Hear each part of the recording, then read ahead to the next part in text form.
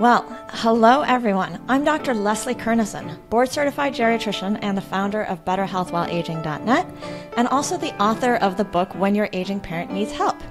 In today's video, I am here with my dear colleague, Michelle Allen.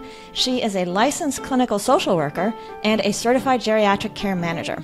And in this video, we are going to talk about something that we find ourselves explaining over and over again in my online Helping Older Parents programs, and that is how to pay for elder care. Now, I have learned a fair bit about this over the years, but really, when it comes to this type of question, I always turn to somebody like Michelle because as a social worker who has developed particular expertise in working with older adults in her work as a professional geriatric care manager, they're also known as aging life care professionals. This means she has years of experience in practical ways helping people figure out how to pay for elder care, and so she knows way more about this topic than I do. So Michelle, thank you so much for being here today to help me make this video. And as I said, we get this question all the time in my online Helping Older Parents programs. These are online programs that I've been doing for people helping their aging parents since 2019, and Michelle has been an amazing resource to our participants since that time.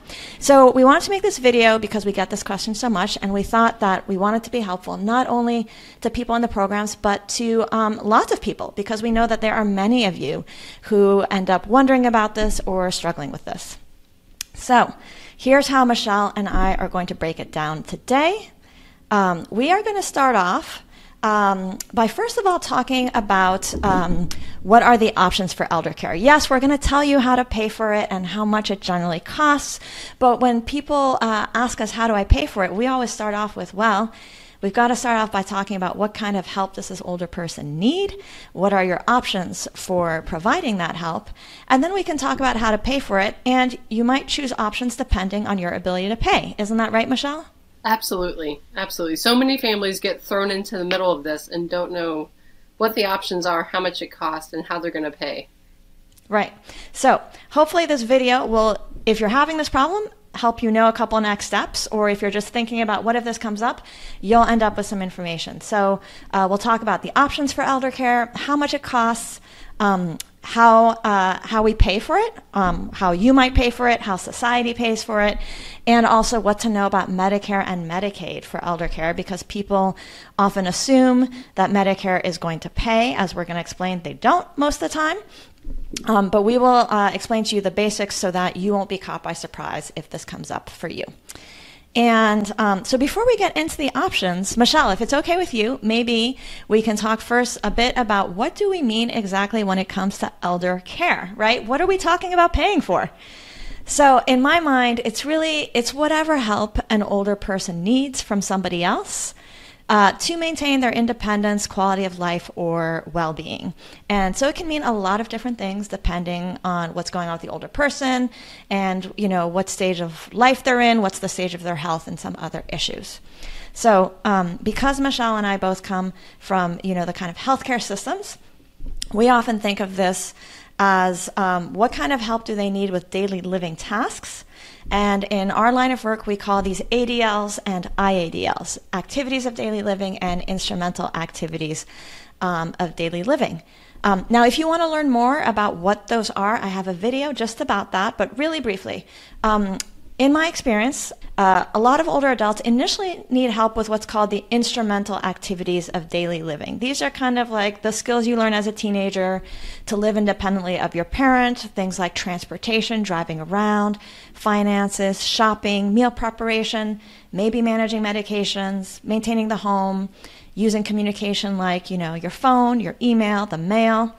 And then some older adults may also need help with what we call activities of daily living, which are more foundational things like walking around, getting dressed, going to the bathroom, toileting, bathing, or transferring into a wheelchair. So that's often, you know, what I think, Michelle, you come in looking at, right, is like, which of these activities do they need help with? Right, right. Which of the non-medical sort of care is it that a person needs? Yeah, and often people need help with one of these because of an underlying medical problem. And that's the work of the doctors, the geriatricians like me, or the primary care doctors or specialists, is to figure out why are they having the problem with that. But how are we going to help them with that is something that social workers and geriatric care managers and other specialists can really be expert in. And then we have also found in our work over the years and through running our programs that there are a couple other forms of help that people are also often looking for. It could mean supervision and safety monitoring. So this comes up especially if an older person has developed memory loss or maybe a condition such as Alzheimer's or another form of dementia. It could mean some companionship. That's usually an add-on to helping them with something else, but that can be really important. It could be some help managing their health conditions, so reminders to take medications or to do their physical therapy exercises, or, there can be other things that they need help with. And then last but definitely not least, it's support and help so that the older person can still access their preferred activities. And Michelle, can you speak a little bit to what that might look like? Yeah, it's so important for older adults to stay connected to the activities that bring them joy and that they are so used to being engaged with. So whether that's going to church, going to the library regularly, hanging out with their friends, traveling as much as they might be able to, it's really important they stay connected to those things. Yeah, because when we're providing elder care, we don't just want older adults to survive, we want them to thrive. Right. So sometimes, if an older person can't by themselves be accessing those activities, then how can we help them with that? And that's something that we think about a lot in our work as well. So, Michelle, let me now turn it over to you, and maybe you can talk about what are the options then for providing some version of that kind of help that we were just talking about. So the first option that most of us look at is family. So whether that's the family you're born into or your chosen family or the family that's adopted you, most of us first look to family to help provide this elder care. Another option is home care. Now, it's very important that we distinguish between home care and home health care.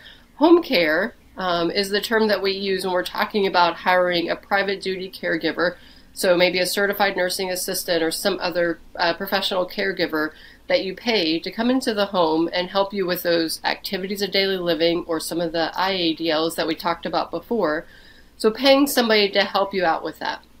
This is very different than home health care, which is actually a medical service that's provided. So home health care is when a skilled service such as nursing or occupational therapy, speech therapy, physical therapy comes into the home and provides you with help and support for a medical reason.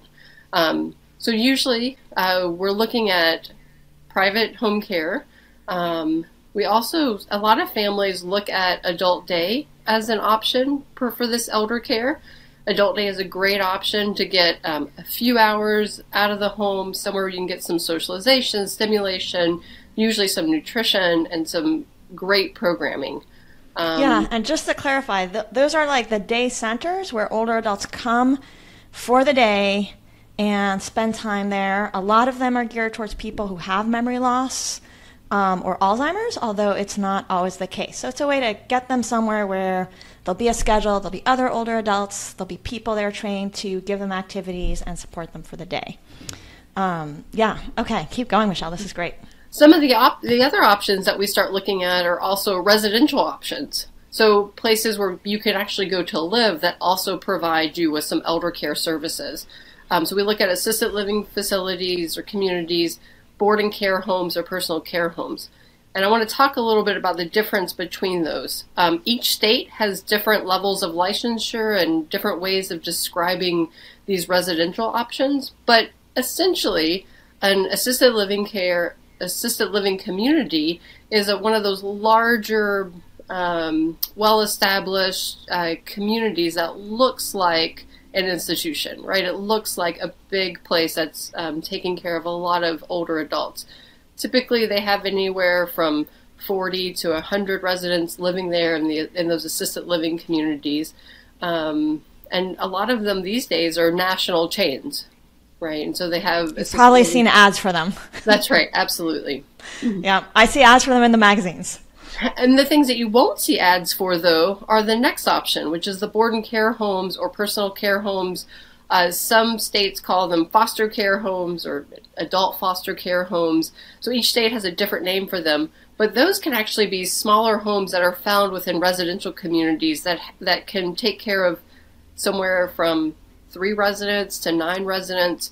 They may not even have an official business sign out in front of their home. It might just look like a traditional residential home, probably with a lot more cars parked in front of it because there's staff and there's family and there's a lot of other people coming in and out. But these are also really great options to find elder care resources within a residential setting. Yeah, I mean, in a way, I sort of think of it as assisted living is like, it's like a school for preschool, and boarding care is like, you know, going to someone's home who's running like a home care, That's right. smaller thing. So they kind of have that for older adults who need residential care too. You can have something bigger, more structured, assisted living in like an apartment building or maybe a campus. Or there are boarding care homes, which are, you know, in some kind of larger house where there are some older residents and a team of people taking care of them. Mm-hmm. Okay. And then what are a few other options that people can look at for elder care? So the other options are for a little bit more higher level of care. So we've got memory care units as well as nursing homes. Memory care units are usually underneath the same licensure as assisted living facilities or other residential care. But it's intended specifically for people who have some sort of cognitive impairment, and they usually have different requirements for staffing and different requirements for training, and typically provide a higher level of care and support than assisted living or boarding care homes. They usually are locked facilities, right? So the doors, all the exits are secured so that we reduce any wander risk from the residents because of the population that they're taking care of. And then the last option that we have listed here is nursing homes, also sometimes called skilled nursing facilities. I think they also go by a few other names. But essentially this is, you know, a residential option that provides 24/7 access to skilled nurses. Typically, you know, most nursing homes don't have a private room, so you're looking at a semi-private or a shared room situation within a nursing home. And they have a lot more staff usually on hand in nursing homes. Yeah, and they can care for people who are either medically really complicated or very dependent, you know, That's right. basically. Like people who need like help with all their personal care and, you know, maybe can't walk or have like pretty high levels of, you know, medical needs along with their you know, their care needs. What's also sometimes called, we don't like this term, but, you know, it's sometimes called custodial care. So that's basically the deal in the United States, that care of the person to take care of their ADLs, IADLs, that's called custodial as opposed to medical care, which is, you know, care of their medical problems. So when people ask us, how do I pay for elder care? It's partly like, well, what kind of care does your older loved one need, right? Right. Like, what do they need help with? And what does someone else need to do for them? And then, you know, where or how are the places where you could provide that care? So we see family members often stepping in to help with the IADLs, right? The transportation, the shopping, you know, the meal preparation, the home maintenance. But it can be really hard for family members to have to be toileting a loved one, although some of them can and do it, right? So if an older person needs that kind of help, what are your options and how much would it cost? And that's why we always want to encourage people to understand the options and think of them as how they might match up with what their older loved one needs now or in the future, right? Because you might be thinking, like, what should we expect down the line in 6 months or a few years, depending on what's going on with the health situation for your older loved one. That's right. All right. So given that, Michelle, we came up with a few other less common options for elder care, but we wanted to acknowledge them as well. One is technology. For some of these things, people are turning to technology, especially when it comes to safety monitoring, right? There have been some experiments with technology for companionship and reminders for older adults, little robots or tablets, that tell people, or some people are using devices like Alexa or other reminded devices for that. Another option, which I think is kind of cool, is the sort of idea of a community around the older person. So like villages. Older adults can sign up to be part of villages where everybody's kind of checking in on each other, or the younger village members are checking in on the older ones. Sometimes local nonprofits might also be offering some kind of volunteer services to older adults in their community, or sometimes churches are doing that. And then, Michelle, can you also talk about the option of continuing care retirement communities? Right. So there are multiple what we call CCRCs, or continuing care retirement communities, all across the country. So your state probably has a variety of different CCRCs, where on one campus, so on one plot of land, you've got all the options for an older adult, starting with independent living, which could be an apartment-style living, or could even be a townhome or a cottage or their own individual little home, like within the community. So, you start with independent living, and then you also have assisted living, memory care, and nursing home care, all within one campus or one community. There's also usually a doctor that makes clinic visits on site, as well as rehab services, restaurants, and sometimes golf courses, so they're kind of designed for an older adult to move in when they are still independent, and then be able to stay there throughout the end of their lives. Right. So you don't have to move even if you develop needs for elder care, which honestly most people will, because the only alternative to that is to die suddenly, which does happen to some people, but not so much. So the idea is that, you don't have to move in order to get higher levels of care. Now, they also have costs that are particular to them, which we won't get into in this video, although if people ask us to, we could maybe at some point do a video just about CCRCs. But that is another option that some older adults consider for their elder care needs. All right, so Michelle, how much does care cost? Maybe you can take us through some ballpark figures. Yeah, so this is the part that usually shocks families, right?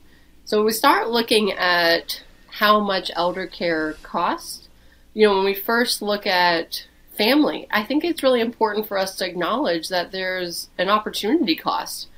So if somebody is stepping away from either their own work or from their own family, or from all their own things in order to care for an aging relative, we do have an opportunity loss there, and we could get into the statistics about what it's like to be a caregiver financially for all that unpaid labor.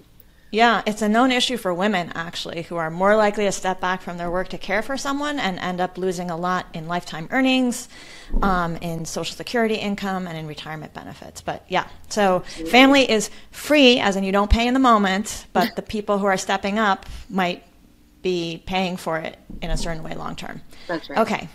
How about some of the other costs, Michelle? And then when we look at actually, paying for somebody to provide care, and we look at that home care that we talked about, and again, since this is not a medical care, this is not something that your health insurance is going to pay for, and we'll talk a little bit more about that in a little while. But home care, private duty home care, is something that you've got to pay out of pocket, and that is going to range anywhere from $30 to $50 an hour.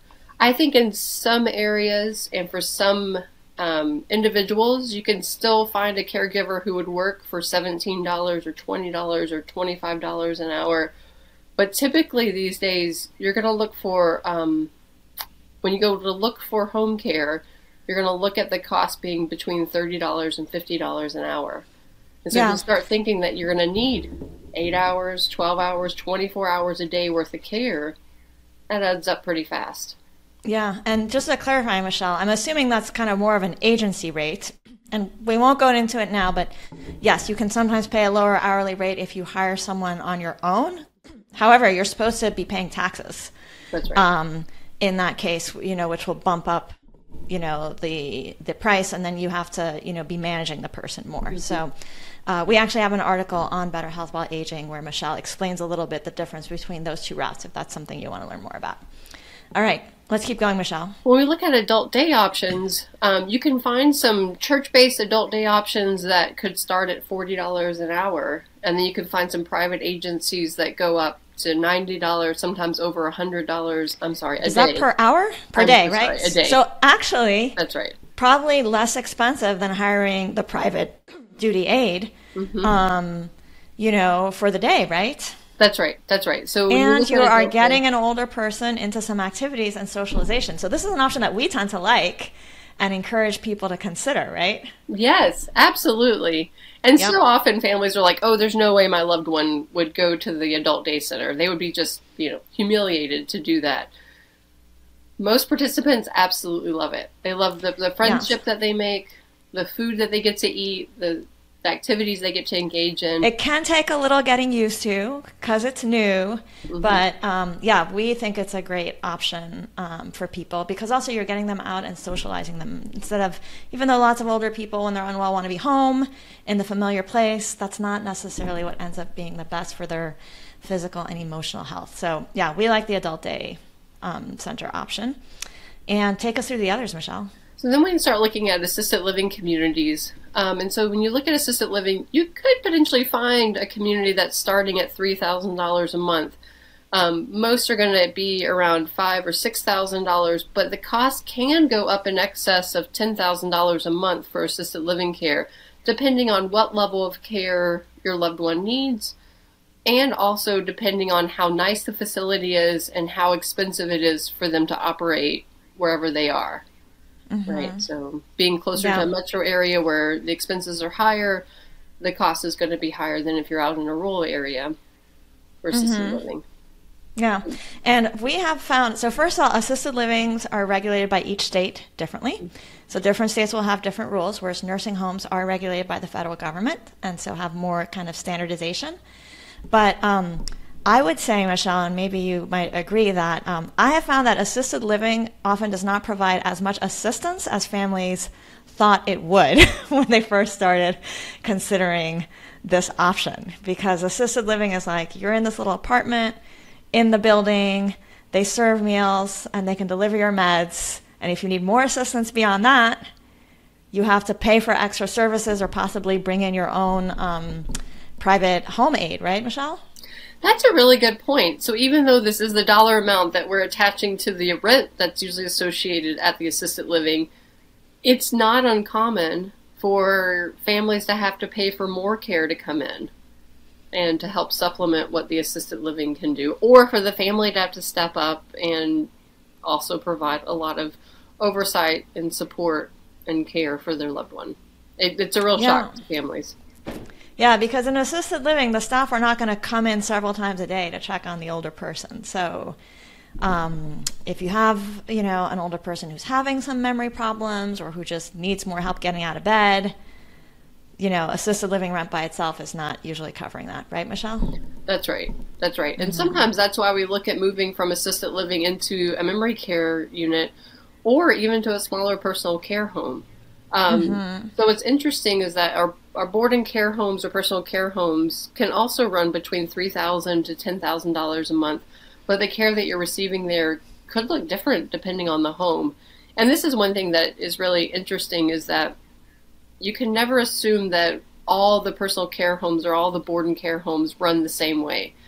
Some tend to take care of a higher level of care need from their residents than others, and can provide more of that in-depth, high-intensity care than other personal care homes. And so you might find what your loved one needs by looking at one of these smaller homes.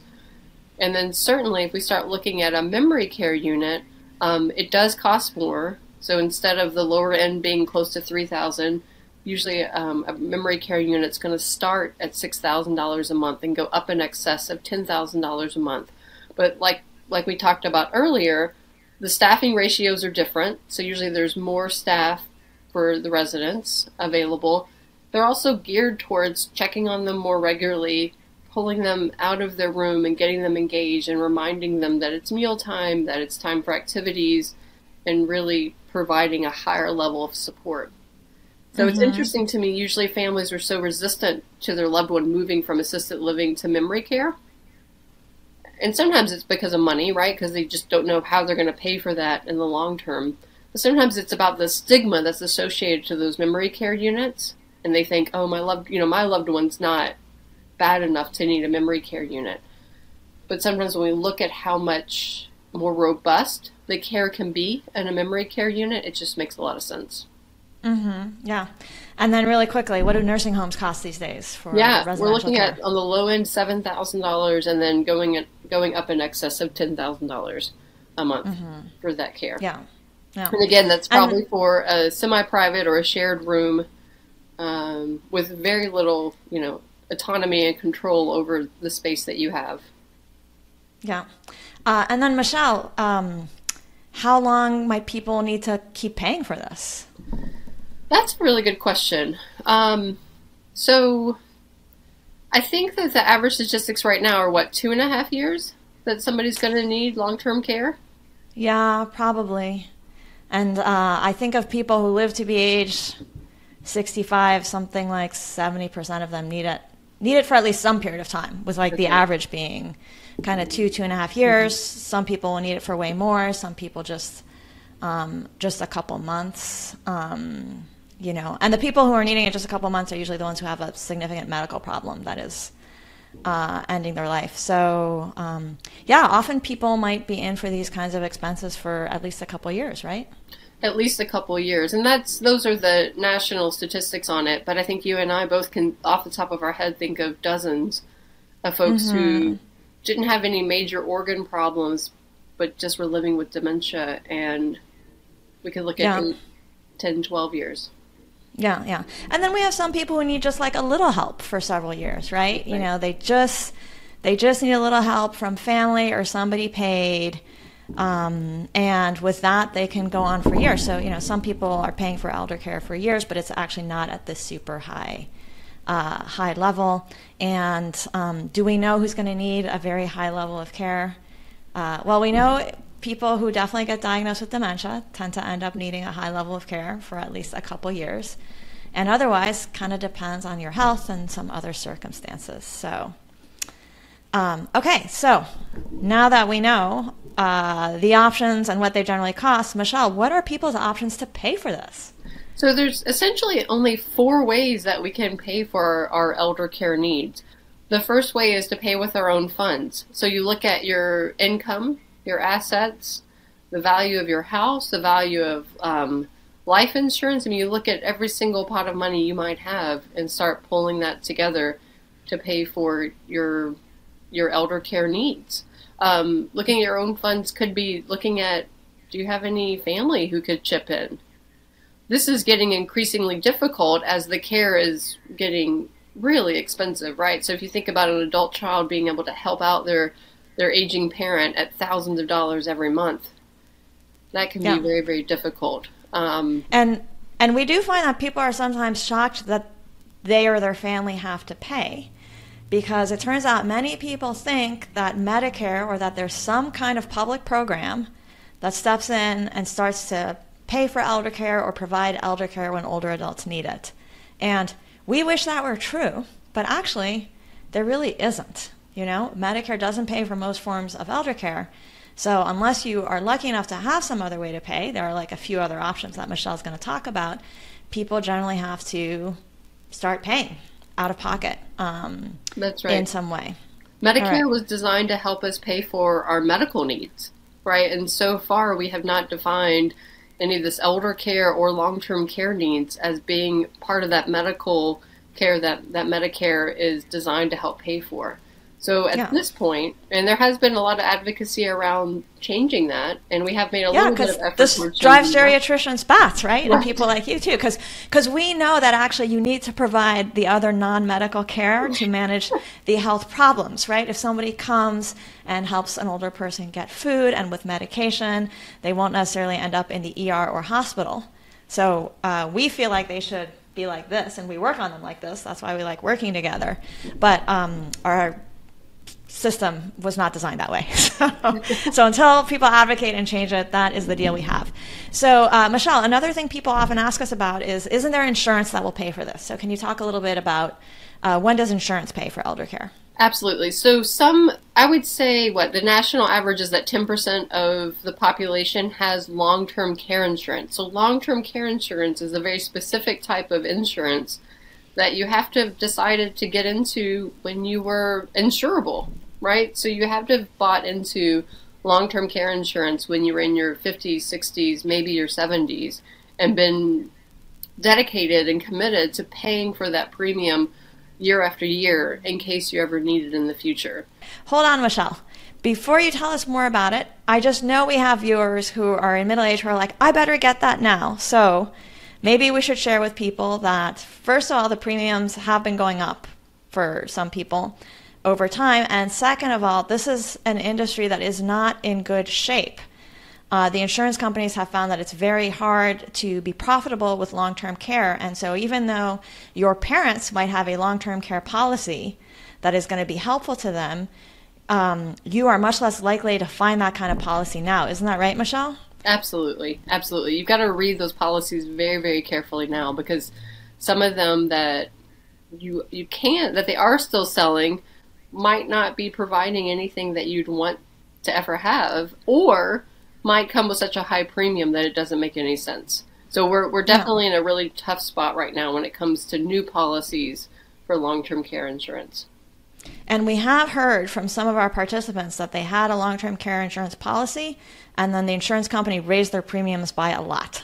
Right? That's right. Yeah. So for us, we're finding more that some of our participants, their older parents might have a policy that's useful. But as an option for middle-aged people to sign up for now, you can definitely look. But I think even the federal government last year decided to stop offering long-term care insurance to federal employees because they were having trouble finding policies that they thought were viable and acceptable. Yeah. So when you're looking at, paying for elder care right now, one of the things you want to look at, is there a long-term care insurance policy somewhere out there that the person's been paying for? But once you need it, it's too late to go out and buy it. So it would have had to be something they put in place years ago, decades ago. Yeah. And before we go on to the other ways to pay, I'm also going to add that there have been some efforts to create publicly funded long-term care insurance, both at the federal level and at the state level. I think Washington State actually created something that people are going to start paying into soon, but it's been a tough sell. So even though lots of people end up needing elder care, so far it's been hard to get politicians and the public to agree on actual public programs. But in other countries, some foreign countries, they have those. So that would be a policy option we could consider eventually in the United States, but most states do not have it as of right now. All right, so what are some other options that you as a social worker look into to help people pay for care, Michelle? The other two options that we look at are VA benefits as well as Medicaid.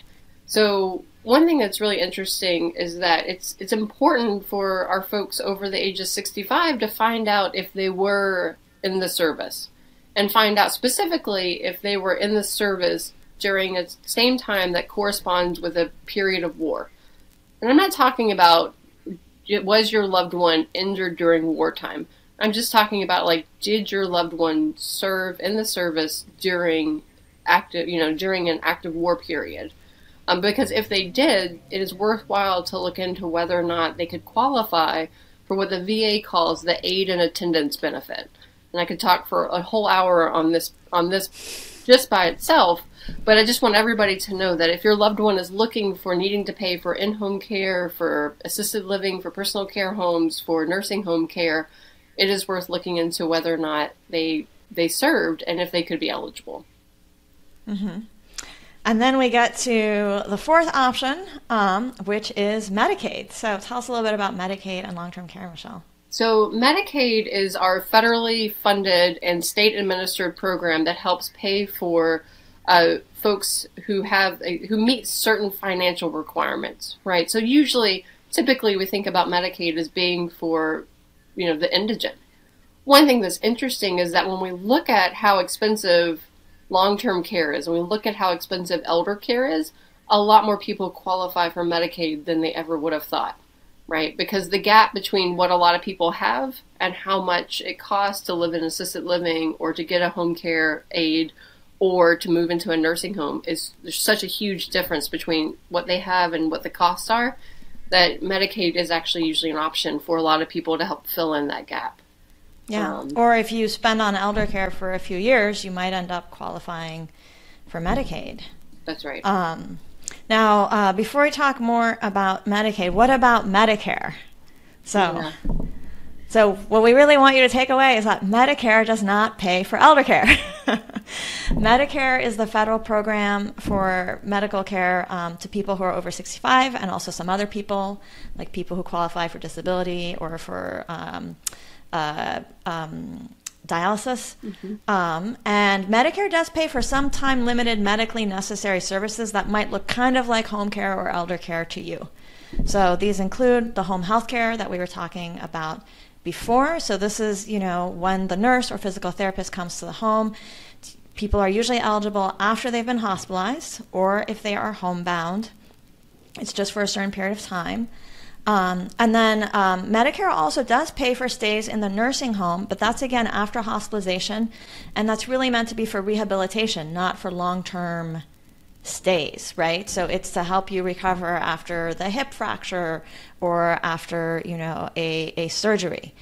So those are things that Medicare pays for, and so people sometimes think that means they'll pay for all kinds of elder care indefinitely, and they don't. It's really pretty limited, right, Michelle? It is extremely limited. It's very important that we have the home health services and that we have the skilled rehab facility benefits, but they're not for long term. And a lot of times when my families are reading about the home health benefit in particular, and they're reading about what home health is going to provide to them, it sounds like they're going to get a lot. But in practice, it's very short. It's very episodic care and doesn't provide, for most people, it doesn't provide them with what they need. Yeah. So let's go back to Medicaid and what people should know about Medicaid and what kinds of elder care does Medicaid pay for? So Medicaid is there to help us pay for the long-term services and supports. So those are the terms that are used within the Medicaid regulation. Is that Medicaid is supposed to be paying for long-term services and supports either within an institution, so that's within a nursing facility, a skilled nursing facility or nursing home as sometimes they're called, or in home and community-based services. So each state gets to decide what those home and community-based services are going to be. For most states, that does include paying for home care. So where I practice, that pays for up to 40 hours a week of in-home care provided by a private duty caregiver. So Medicaid can pay for living in an institution like a nursing home or home and community-based services, which can include home care aides, can also include in some states assisted livings, personal care homes, and room and board. So it is different in every single state, but the federal government is really pushing each state to make sure that less than 50% of their long-term services and supports dollars are being spent on home and community-based services. And there's a lot of advocacy to push those programs. So I'm hoping that the options we have right now will only continue to expand, and we'll have more and more options for people to be able to tap into Medicaid to pay for the care that they need. Yeah. And people sometimes ask, can I get paid for providing elder care to a loved one? And in some states, I think, some Medicaid programs do have a program for that. I think you have to be eligible and sign up. Yeah, I know we've had that at times in California. I'm not sure what the state of that program is right now. And then the other thing is that I think people confuse Medicare and Medicaid. And so, Medicaid gets federal dollars, but is run by every state in a different way. So this can be very confusing to people because you might hear about somebody who's getting all kinds of services through Medicaid, but if they're in a different state, Medicaid can work very differently in that state. I think each state gets to, set different eligibility requirements and, different benefits.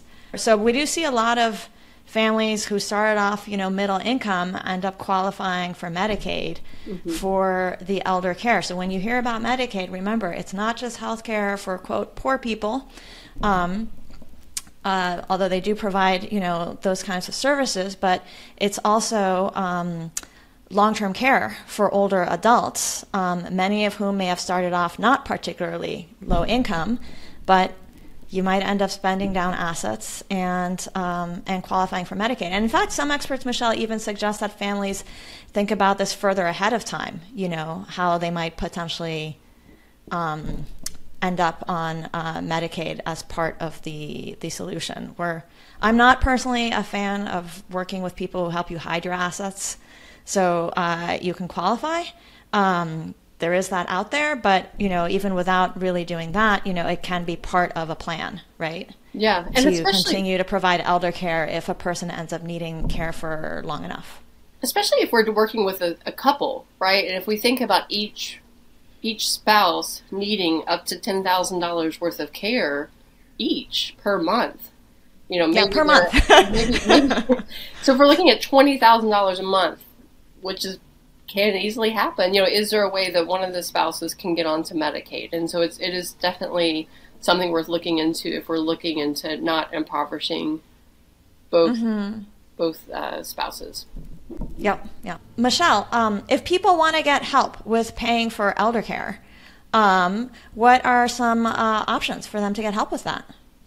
So, it's a good idea to connect with your local area agency on aging. So the federal government has challenged and told each state that they have to figure out a way to advise and help support all of their residents in figuring out this question.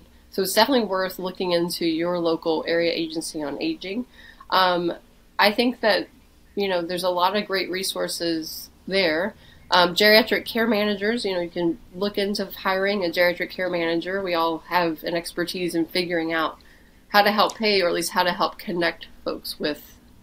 Yeah, that's usually one of my top recommendations, actually, when people ask me about this. Now, geriatric care managers do usually get paid out of pocket by an hourly rate. However, their hourly rate is much lower than elder care attorneys. And there can be a role for elder law attorneys too, who might be helping, with an estate plan, and they can have other roles. But if you're the first round of what kind of care might we need, what's available in our area, how much might it cost, working with a certified geriatric care manager like Michelle, I think is a great option and a great investment, especially if you haven't found enough help by going through free resources like your area agency on aging, or if you haven't sort of learned enough by doing your research online. So, yes. Okay. Well, Michelle, thank you so much for helping me answer this question. I'm sure it's going to be helpful to lots of people because we do get this question a lot. If you'd like to learn more, please first of all subscribe to the channel I plan to continue to make some FAQ videos with Michelle and with other colleagues or on my own. If you have questions about this particular topic, Michelle and I would love to know what they are. Post them in the comments. I cannot guarantee that we're going to be able to answer most of them, but we are going to be reading them, and that'll help us think about what other kind of videos or resources we might create to help you. I want to encourage you to just keep learning so that you can be, better prepared and equipped. Don't spend your whole life planning for your aging, but it's good to have done at least a little preparing so that you and your family aren't caught by surprise. And then if you are actually caring for an aging parent, I do offer these online Helping Older Parents programs, and they include live Q&As with Michelle and other geriatric care managers where people get to ask directly their questions and get some help. They get to ask me questions too. So we'll have a link in the description where you can learn more about that if that's interesting. So, all right. We're going to wrap up this video. Thank you so much for watching, for being interested in this topic. And Michelle, thank you so much for being here with me today. Thank you. All right. Take care, everybody.